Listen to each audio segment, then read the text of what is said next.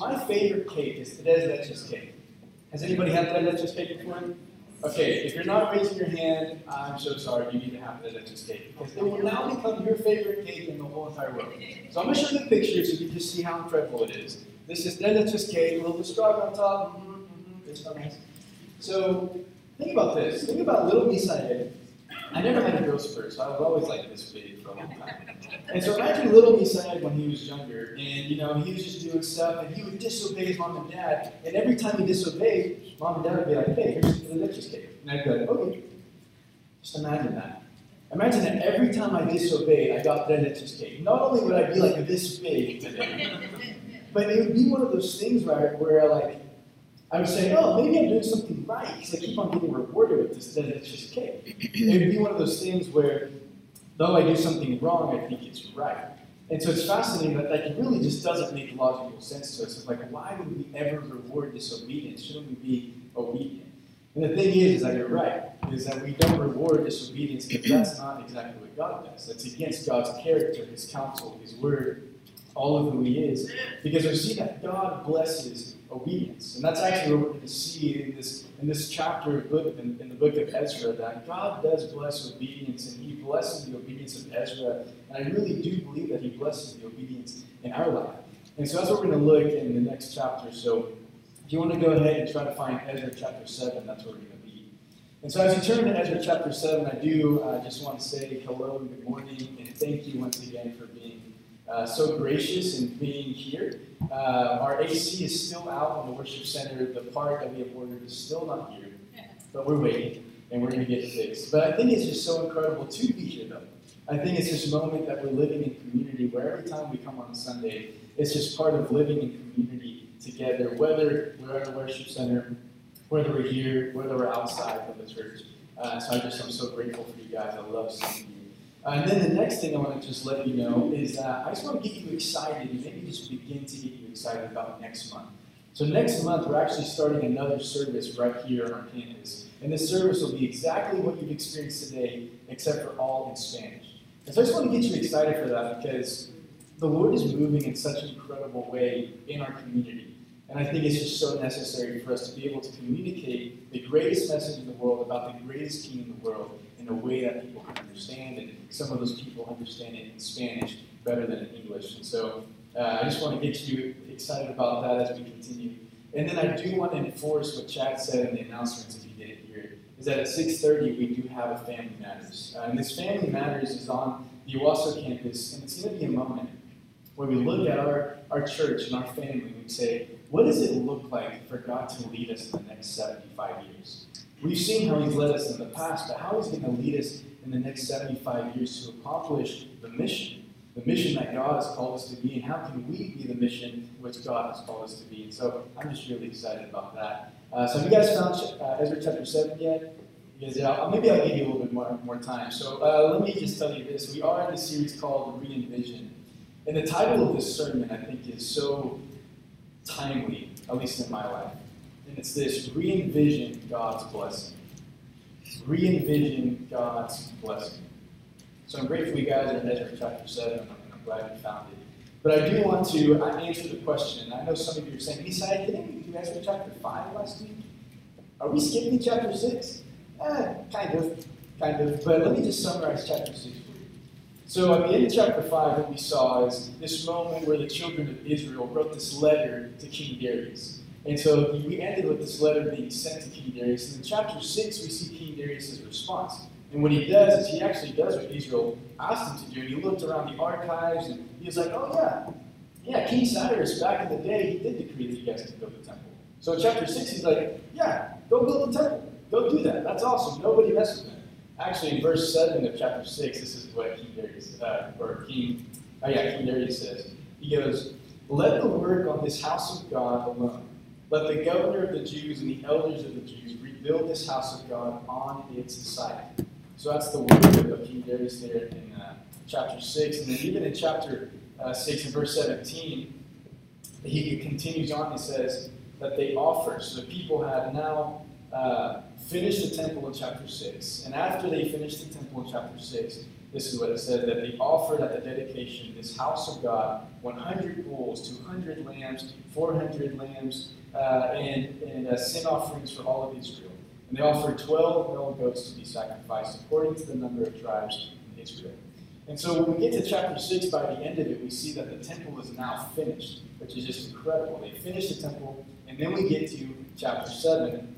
And in chapter 7, we are introduced to a new character named Ezra. So keep in mind that as we begin to read and study chapter 7, the temple is now finished, and in all of its glory, which is incredible. And so I want us to go ahead and stand up, and we're going to read God's word together, but I'm just going to read verses 8 and 10 for us to start off. 8 and 10. So if you look for that little number, that's the verse. So starting in verse 8, it says this. Ezra arrived in Jerusalem in the 5th month of the 7th year of the king. He had begun his journey from Babylon on the 1st day of this 1st month, and he arrived in Jerusalem on the 1st day of the 5th month. For the gracious hand of his God was on him. For Ezra had devoted himself to the study and observance of the law of the Lord, and teaching its decrees and laws in Israel. This is the word of the Lord. Praise be to God. So I wanted to read that to you because this is just a little bit of Ezra's introduction here in the book of Ezra. This is the first time we see him. And verses 1 to 7 is practically saying this is who Ezra is. So it names like he's the son of, and the son of, and the son of, which is just incredible. But what we see here is just this whole focus on Ezra and how God blessed him and why he blessed him. So what's the main idea for us this morning? I want you to write this down. God blesses obedience. Amen. God blesses obedience. And so we're actually going to continue reading a little bit more, but I think that one of the ways that God blesses obedience is by giving us wisdom. And so our first point for this morning is God blesses obedience with wisdom. God blesses obedience with wisdom. And we actually see this in verses 18 to 25, and I just want to read this for us. It's a little lengthy, but bear with me. Starting verse 18, it says this. You and your fellow Israelites may then do whatever seems best with the rest of the silver and gold in accordance with the will of your God. So right now, this is actually King Artaxerxes, another king, saying this to Ezra. Verse 19. Deliver to the God of Jerusalem all the articles entrusted to you for worship in the temple for your God, and anything else needed for the temple of your God that you are responsible to supply. You may provide from the royal treasury. Now I, King Artaxerxes, decree that all the treasurers of Trans-Euphrates are to provide with diligence whatever Ezra the priest, the teacher of the law of the God of heaven, may ask of you, up to 100 talents of silver and 100 cores of wheat, and 100 baths of wine, and 100 baths of olive oil, and salt without limit. Whatever the God of heaven has prescribed, let it be done with diligence for the temple of God of heaven. Why should his wrath fall on the realm of the king and of his sons? You are also to know that you have no authority to impose taxes, tribute, or duty on any of the priests, Levites, musicians, gatekeepers, and temple servants, or other workers at this house of God.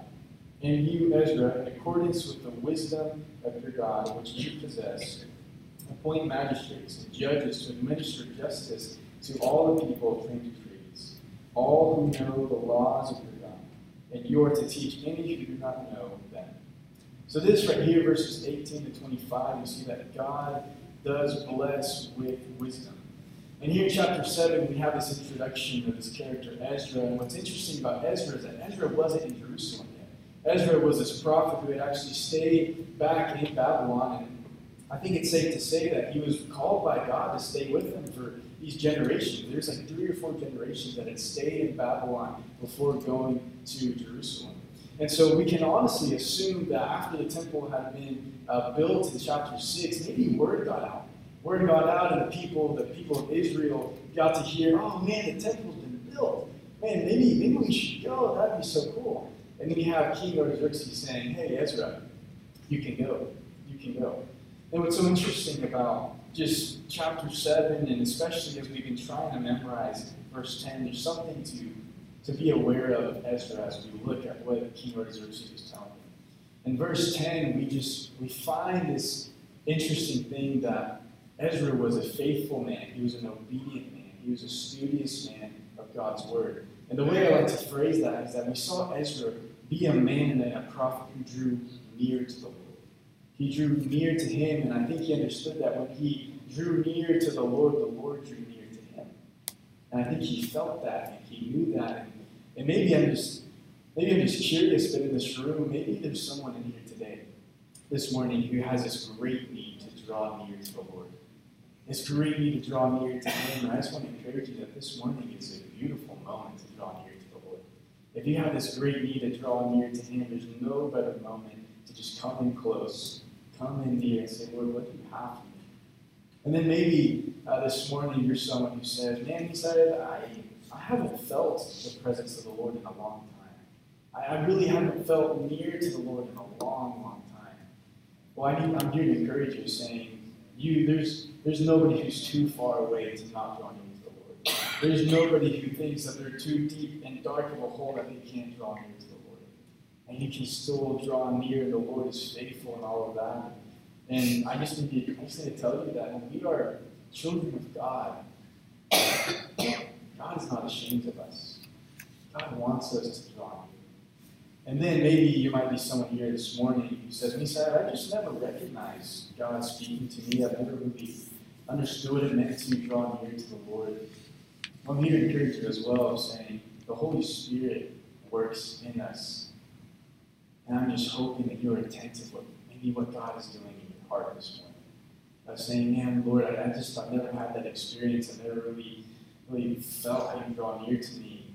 Or maybe when you open my heart and my mind and the way you have to say to me this morning. Because I believe that Jesus is better than our next meal or better than tres leches. Jesus is better than that. And so I think that we need Jesus in our life, and I think we see the wisdom of Ezra where he drew near to the Lord. And we see that Ezra was obedient, he was faithful, he was someone who went to the Lord, and I think King Artaxerxes understood that. And I think he saw that. So I want to point to you verse 23. In verse 23 of chapter 7 says this. This is King Artaxerxes telling Ezra, he says, whatever the God of heaven has prescribed, let it be done with diligence for the temple of the God of heaven. This is so interesting. I think King Artaxerxes understood that Ezra had this unique relationship with the Lord, where when the Lord prescribed it, Ezra applied it. And what he did is he said, okay, this is what God has said, so this is what we do. And so he really entrusted Ezra and said, okay, Ezra, you have an attentive ear. And you actually do what God has said. And so, man, you do whatever the Lord has prescribed. I'm going to trust you with that. And it's just so interesting to see how this king Artaxerxes is honestly being miraculously worked on by the Lord, and Ezra's being obedient. And I want to point you to this. I don't think Ezra was being obedient because he wanted some kind of favor from the Lord. He wanted some kind of promise from the Lord. I don't think Ezra's fuel to obey the Lord was out of, man, I want to receive a blessing. Instead, Ezra's fuel to be obedient to the Lord was out of reverence, out of honor, out of love, out of saying, Lord, you are deserving of my obedience because you are the holy God. You're the holy God of Israel, and this holy God is not selfish with his grace. He is selfless with his grace. He's like, I'm going to selflessly give you my grace. And Ezra understood that to be obedient to him was the way to worship him. To say, Lord, that you are above all things. And I think he honored and he feared the Lord. And isn't that what Proverbs 9 say to us? Proverbs chapter 9, verse 10 says this. The fear of the Lord is the beginning of wisdom, and knowledge of the Holy One is understanding. So practically what Proverbs 9 is saying, which equates exactly with what Ezra is doing, is that when we understand that God is the Holy One, when we understand that he is the Almighty, we understand our place in his world, in his word, in his ministry, in his church. We understand our place that he is awesome and we are not. Just think about that. You are not awesome, God is. I hope that kind of relieves the pressure of trying to be a somebody in this life. Instead, I hope it just alleviates the pressure and says, man, I'm supposed to just glorify the Lord and say, hey, look how awesome God is. And so I can do that while I'm being obedient to him. And Ezra's obedience led him to be a great steward of things with wisdom. If you look at these verses, we see that he was a steward of money, of people, and even these important artifacts that would be given in order for the temple to be built. So you have this Ezra being a steward, or being someone who handles things with wisdom. That's really what stewardship means, handling with wisdom and with understanding. And then I want to point to you to verse 25. This is where we get just the meat of everything.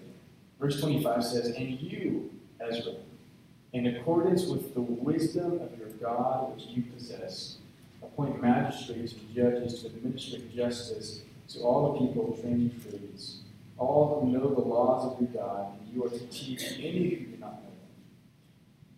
King Artaxerxes saw something in Ezra. He says, you possess the wisdom of God. You have the wisdom of God with you and even in you.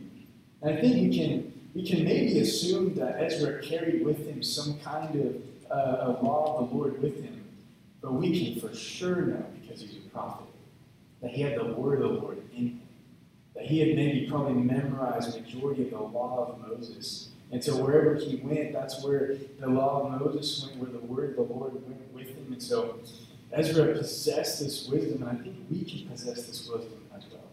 As we obey the Lord, we can possess it. And what's just amazing to me is that Ezra had the law of Moses, and he had God speaking to him, but we have the complete and full word of the Lord. Like everything that the Lord has wanted to say to humanity is right here in our hands. And then we also have the Holy Spirit that is in us and works through us and works beyond us in a way that sometimes we just don't understand. So it's saying, Lord, give me wisdom. And so when we look at how Ezra was blessed with wisdom because of his obedience, it leads me to say, how can we do that? How can we possess this wisdom? Well, very simply, here's what I think. Here's what we see right here in the life of Ezra, is that we need to know the Bible. Plain and simple. We need to know the Bible. And I want to point to you again to Ezra 7:10. It says, "For Ezra had devoted himself to the study." He had devoted himself to the study. He had devoted himself, and the ESV said he had set his heart to know, to study. He had set his heart to do it, to understand, okay, who am I supposed to obey? What am I supposed to obey? Because if we don't know who and what, then how are we going to do the how? How are we going to take the next step? How are we going to be able to say, okay, God, what am I supposed to do? And we are to understand that the Bible is the inerrant word of God. And this whole word inerrant means perfect, without blemish, without defect. Meaning that God's word is absolutely perfect. And here's what's amazing. All of you who have your Bibles open right now, I want you to just realize that when we open our Bibles, it's like we're opening a doorway to heaven. We're opening up a doorway to say, okay, Lord, what do you have to say? What have you said? What does this mean for your people back then? And what does it mean for my life right now? We get to hear who God is, what he's done, what he's going to do. And what's so amazing is that the Bible is not just informative, it's absolutely transformative. The Bible transforms all of who we are. It's a living word of God. The one that just is this word of God that allows us to understand the grace of God. And every time we read the Bible, it's not like we're hearing like good counsel from humanity. It's not just good counsel from humanity. You could say it's like a perfect counsel of divinity. This perfect counsel of God that's speaking into our life. And so we are to know and to study the word. And now you might be saying, okay, Nisad, I get it. Like, that's so cool that when we open up God's word, it's like opening up these doors of heaven. How do I really know the Bible? What does that even look like? And so I just want to give you some examples of my own life, if that's okay. I kind of section off my time with the Lord in three sections. I have this quantity time, this quality time, and then this teaching time. And so I just want to share that with you, and I hope this encourages you and maybe helps you understand, hey, how do I know the Bible? And so this quantity time is this moment. I'll be honest with you, I wake up in the morning before work, and I go to YMCA and I go play basketball for like an hour, and it's just me doing like some cardio stuff. And as I'm doing that, I'm listening to the Bible, or I'm listening to a sermon, or I'm listening to a podcast that talks about something about the Lord. And so that's my quantity time. It's almost as if the word of the Lord is just pouring over me. It's kind of pouring over me. So that's my quantity time. And then I have a quality time, where I spend that same morning anywhere between 30 and 40 minutes of just me and the Lord. And I'm maybe just in one chapter, one passage, one verse, and I'm just having that quality time with the Lord. And what I like to say is that I don't have quiet times, I have quality times. But it's like, Lord, I want to have a quality time with you, not just a quiet time. And so when I read the word, I'm like, okay, God, like, who are you? What have you done? And because of who you are, what you've done, what do I do? Who do I do? And so that's that quality time with the Lord. And then because of what I do, what God has called me to do, there's this teaching time where it's like I'm studying in order to teach, in order to preach the word. And maybe you're not someone who gets on stage, but I know some of you have family and friends who need to know a little bit more about who God is and what He's done and how that should affect their life. You know what I mean? You with me? You with me? All right. And so that's what I do in my life, and that's the plan that I have. And so here's the challenge for us, and here's something I want you to write down. It's a question, and then I want you to write down an answer to it. That's my plan. So what's your plan? What is your plan that you have in place to actually know the Bible? What is your plan? So I want you to take a moment to think, okay, what is my plan? What will be my moment to have some quantity time and some quality time with the Lord? Because if we don't have a plan, then we might miss it. And so I want us to be serious about that, because when we know the Lord, we know how to live for the Lord, and that's what we're going to see later on. And so we've seen that obedience, God blesses obedience with wisdom. The next thing I want us to see is that God blesses obedience with favor. God blesses obedience with favor. Now you might be asking me, what's this word favor? What does that mean? I want you to think of this. Picture this in your mind. The favor of God is almost as if the hand of God is on your back, just kind of like this. You know, I think of my little brothers, and now some of them are getting kind of tall, but I remember some of them I just be with them, and I'm just kind of have my hand on their back, and I'm just kind of guiding them where we're going.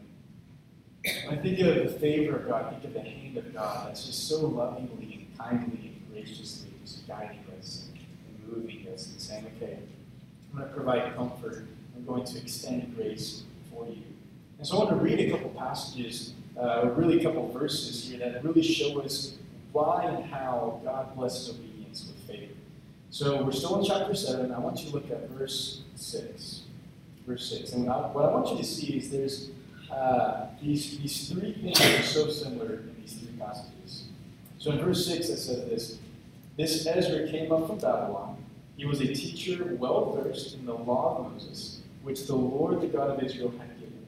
The king had granted him everything he asked. Check this out. For the hand of the Lord his God was on him. Now go down to verse 8. It says, Ezra arrived in Jerusalem in the 5th month of the 7th year of the king. Actually, that's what I'm doing. I meant to say, I lost it. Verse 9, actually, my bad.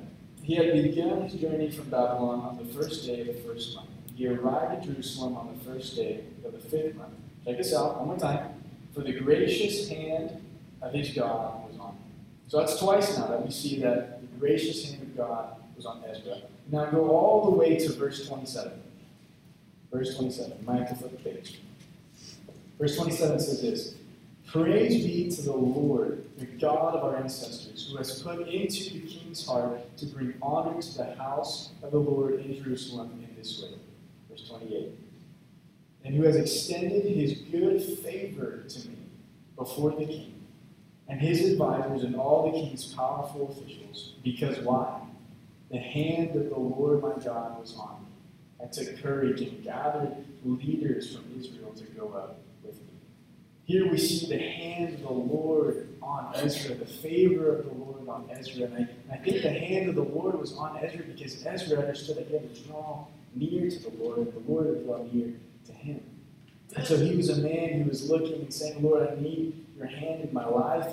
And honestly, if we were to just look at chapter 7, we might think, it might seem like whenever we have the favor of God in our life, only good things happen, only great things happen. But you see, it's actually far from the truth. We have to actually look beyond chapter 7 to say that the hand of God, the favor of God is with us in the good and the bad. Because if we keep reading, and we will get to this part at some point, we'll see that there's this moment in Ezra's life where he's just looking at the people of Israel, and he's so frustrated that he begins to pull his hair out. He's just pulling his hair out. And think about it. Do you think the favor of God was away from him when he's just frustrated, he's pulling his hair out, he sees Israel's in sin? Did the favor of God leave? No. The favor of God was still there. The hand of God was still there. And why is that the case? Well, the case is because I think the greatest act of God's favor in our life has been him providing eternal life for us, him providing his word for us, him providing a way to be saved and transformed. That is the greatest act of favor and grace that God has ever done for humanity. And what's just so interesting as well is that Ezra, I think, understands that the hand of God is on him. So in the first two passages that we read, it demonstrates, and it's like someone else is saying, the hand of God was on Ezra. But then in verse 27 and 28, it's Ezra speaking and saying, the hand of the Lord, the favor of the Lord was on me. Amen. And so the question for us this morning in this little section is, do you know that the favor of God is on you? Have you recognized the favor of God in your life? And I hope you're encouraged as a believer and as a child of God, as someone who's put their faith and trust in Jesus, that you do. You do have the hand of God. You do have the favor of God on you because of the grace that God has extended us through Jesus. Jesus, who, man, is just so incredible that he came down to our filth and lived this perfect life. He died his perfect death, and he raised to life, saying, I am perfect, I am powerful, I'm all the things that you need. I'm your greatest treasure. Put your faith in me, and I'll transform you. This is the grace and the favor that we have in God. And we can live in that. We can live in saying, Lord, like no matter what, I know you're with me. And God, you and your rich mercy and your rich grace, you look at me and you say, hey, I love you. I'm with you. I am your treasure. Here's the treasure. Man, take it. Here we go. And once again, I just need to say that Jesus is better than our next meal. Jesus is better than bread that's just cake. Like, I hope, honestly, I hope that when you leave here today, you say, hey, what did you learn from the sermon? Well, I learned that Jesus is better than bread that's just cake. I hope you kind of walk away with that. Because he is. Because I could do bread that's cake all the time, but Jesus is better. He's perfect. He's all the things that God's favor in our life, as we just look at the life of Ezra, and it's because of God's favor that we can live in the light and not in the darkness. It's because of the favor of God that we can live these lives that are obedient to the Lord, where he's transforming us. And think about this. It was the favor of God that helped Ezra lead his people home. And I think it's the favor of God now in our lives. One day when we die, we know we're going home. And it's the favor of God saying, man, we are going home. So here's my question just from this little section. How can we receive the favor of God? How can we receive this blessing from the Lord? Well, we've seen that we have to know the Bible. And the next thing that we learn from Ezra is that we have to live the Bible as well. We have to live the Bible. So again, I want to point you to verse 10. It says, for Ezra had devoted himself to the study and observance of the law of the Lord. Ezra observed the law. That means he lived it out. That means he applied what the Lord had said. He observed it. He understood it. He practiced it. He applied the Word of God in his everyday life, in his everyday relationships, in his everyday stewardship of things, in his everyday decisions and leadership in his life. Ezra was someone who's like, I'm going to listen and I'm going to live. And it's just incredible to see just the example of Ezra, because he was even having to move a lot of people. He's like, all right, man, I have to lead a lot of people, but I'm going to depend on the Lord. I'm going to live what the Lord has allowed me to do. And so when we think about the wisdom of the Lord, we think about the favor of the Lord, man, if we don't apply those things, it's pointless. If we don't apply what the Lord God Almighty has said, it's just pointless. That we're being disobedient. And so how can we receive this blessing of favor in our life? I think it's twofold. I think it's accepting and applying God's word. It's accepting and applying God's word in absolute obedience to him. Because it's in this moment where we get to say, okay, Lord, I trust you in the wrong and the good and the bad. And God, I know that you empower me. So think about this. You had God who was empowering Ezra, and you had Ezra that was empowering the people of Israel. And what's so incredible is that God, through his Holy Spirit today, His Holy Spirit empowers us to live like Him. He empowers us to say, man, this is what it looks like to live like me. Because, man, we need the Holy Spirit to empower us. Because if not, we'll just end up like the world is saying that like Christians are acting. We'll end up like those Christians that the world is saying, man, you guys are a bunch of hypocrites. Like, you say all these things, but you don't actually do all these things. And so we need the power of the Holy Spirit to empower us. And I just love what our senior pastor, Chris Wall, says. He said there's this principle that what's caught, what's that saying? The caught more than taught principle, I think is the way he says it. Caught more than taught. And I was like, Chris, what does that even mean? I've never heard that. And so he told me a story, and I heard himself tell the story, and I was like, hey, can I tell this in my sermon? He goes, yeah. So here you have our senior pastor, Chris Wall, back in the day, like back in the day. And he was a youth pastor, and he would teach his students all the time. And one summer, he had an intern with him. And this intern went on mission trips with him, went on different places, like heard all of his teachings. And at the end of the summer, Chris sits this intern down and says, okay, you've heard all my teachings, you've heard all my sermons. What is like the one thing that I taught you during this whole summer? And the intern sat there and just thought about it. And it's so funny the way Chris says it. The intern was like, well, Chris, remember that one time we went on a mission trip and we stayed in this basketball gym and we ended up playing basketball? And he's like, yeah. And the intern was like, well, yeah, you remember how you twisted your ankle? And they're like, yeah. And he's like, yeah, it really impacted me that you didn't cuss when you twisted your ankle. And Chris is like, wait. That's the one thing that impacted you this whole summer? After listening to all my sermons and all my teachings, what impacted you the most is I didn't cuss. And I'm like, yeah. And it's just so interesting because I think it's so real in our life that we teach more with our actions than with our words. Now, our words are important, but how many times have you heard someone say, man, I want to speak like that person? No, they say, I want to be like that person. I want to do what that person does. Because they're watching, and our family's watching, our kids are watching. So then it leads us to the last thing I just want us to get from Ezra. Not only do we need to know the Bible and live the Bible, but there is this reality that we do have to teach the Bible. So again, I want to point you to verse 10. It says, for Ezra had devoted himself to the study and observance of the law of the Lord, in teaching its decrees and laws in Israel. And teaching its decrees and laws in Israel. You see, whether it's formally or informally, I think we have to put the Bible into action, but also put the Bible in these moments of teaching our people.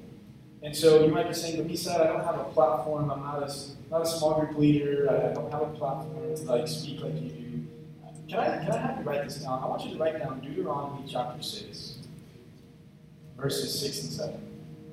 Deuteronomy chapter 6, verses 6 and 7. And I want to read this to you. This is how I want us to think about teaching the Bible, because I don't want to overcomplicate it. Here's what it says. These commandments that I give you today are to be on your hearts. Impress them on your children. Talk about them when you sit at home and when you walk along the road, when you lie down and when you get up. This right here is telling us, hey, don't overcomplicate it and teach the Bible. Teach the Bible as you walk. Teach the Bible as you drive. Teach the Bible as you cook. Teach the Bible as you play sports. Teach the Bible as you go on through your everyday life, the simple things. Teach the Bible. And the reason that's so important for us this morning is because there's this big question I think all of us need to ask, not just as parents, but as friends, as family. What legacy will you leave? What legacy will you leave the people around you? So let me ask you this question. How many of you remember your great-great-great-grandma? Like great-great-great-grandma? No? How about this? How many of you remember your great-great-grandma? Maybe one? Okay. How many of you remember your great-grandma? Okay, there you go. How many of you remember your grandma? How many of you remember a mom or a guardian? You see, this question to me fascinates me because I think we we don't realize many times that we're going to be forgotten in the next 3 generations. No one's really going to remember our names. But what are we doing today that people in 75 years will say, yeah, I don't know my great-great-great-grandma and grandpa's name. But I'm so glad that they taught their children or their friends the Bible. I'm so glad that they did that because that now affected today. So what is the legacy that we are leaving? What's the legacy that whenever we're no longer here will continue? And I truly believe that that legacy that we can leave with the people around us is the Word of God. Because the Word of God will be forever. It will always be. The Word of God will always impact us and transform us. And so I do want you to hear me say that God does bless obedience. What's your plan in knowing the Word? How are you going to live out the Word of God? And then, how are you going to teach it? How are you going to teach it to me? So I want us to go ahead and bow our heads and close our eyes just for a moment. And I want you to really be in this moment of prayer and thanksgiving.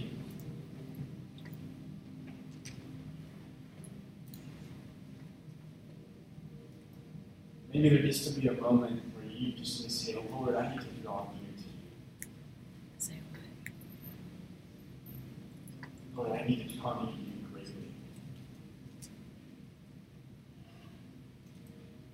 And so what I want to do is, I just want to ask you, if you're someone this morning who says, I need to draw near to the Lord, whether it's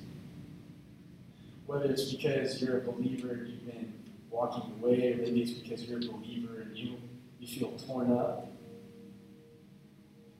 you feel discouraged, you feel like you can't keep going, and you say, Lord, I need to draw near to you, I need you. Or maybe you're someone this morning who says, yeah, I've never really felt God draw near to me, but man, I feel Him drawing near right now, so I want to draw near to Him. If you're one of those people, would you be so brave to just raise your hand as everyone has their eyes closed and heads bowed? I'd love to know who I need to pray for. You're just raising your hand, so you said, that's me. I'm drawing near. And you put your hands down. Lord Jesus, I'm so grateful for who you are. God, thank you that your word encourages us. Lord, I pray that you would put in our hearts of how we need to be obedient. Lord, I pray that you would put in our hearts a plan of action, God, that you would put in our hearts, Lord, that help me live for you, Lord.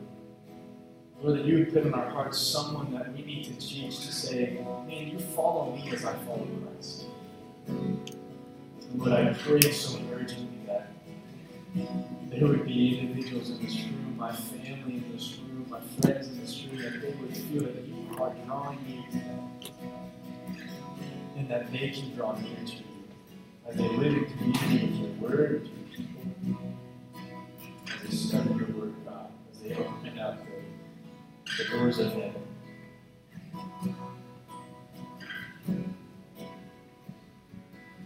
Lord, you're amazing. In Jesus' name.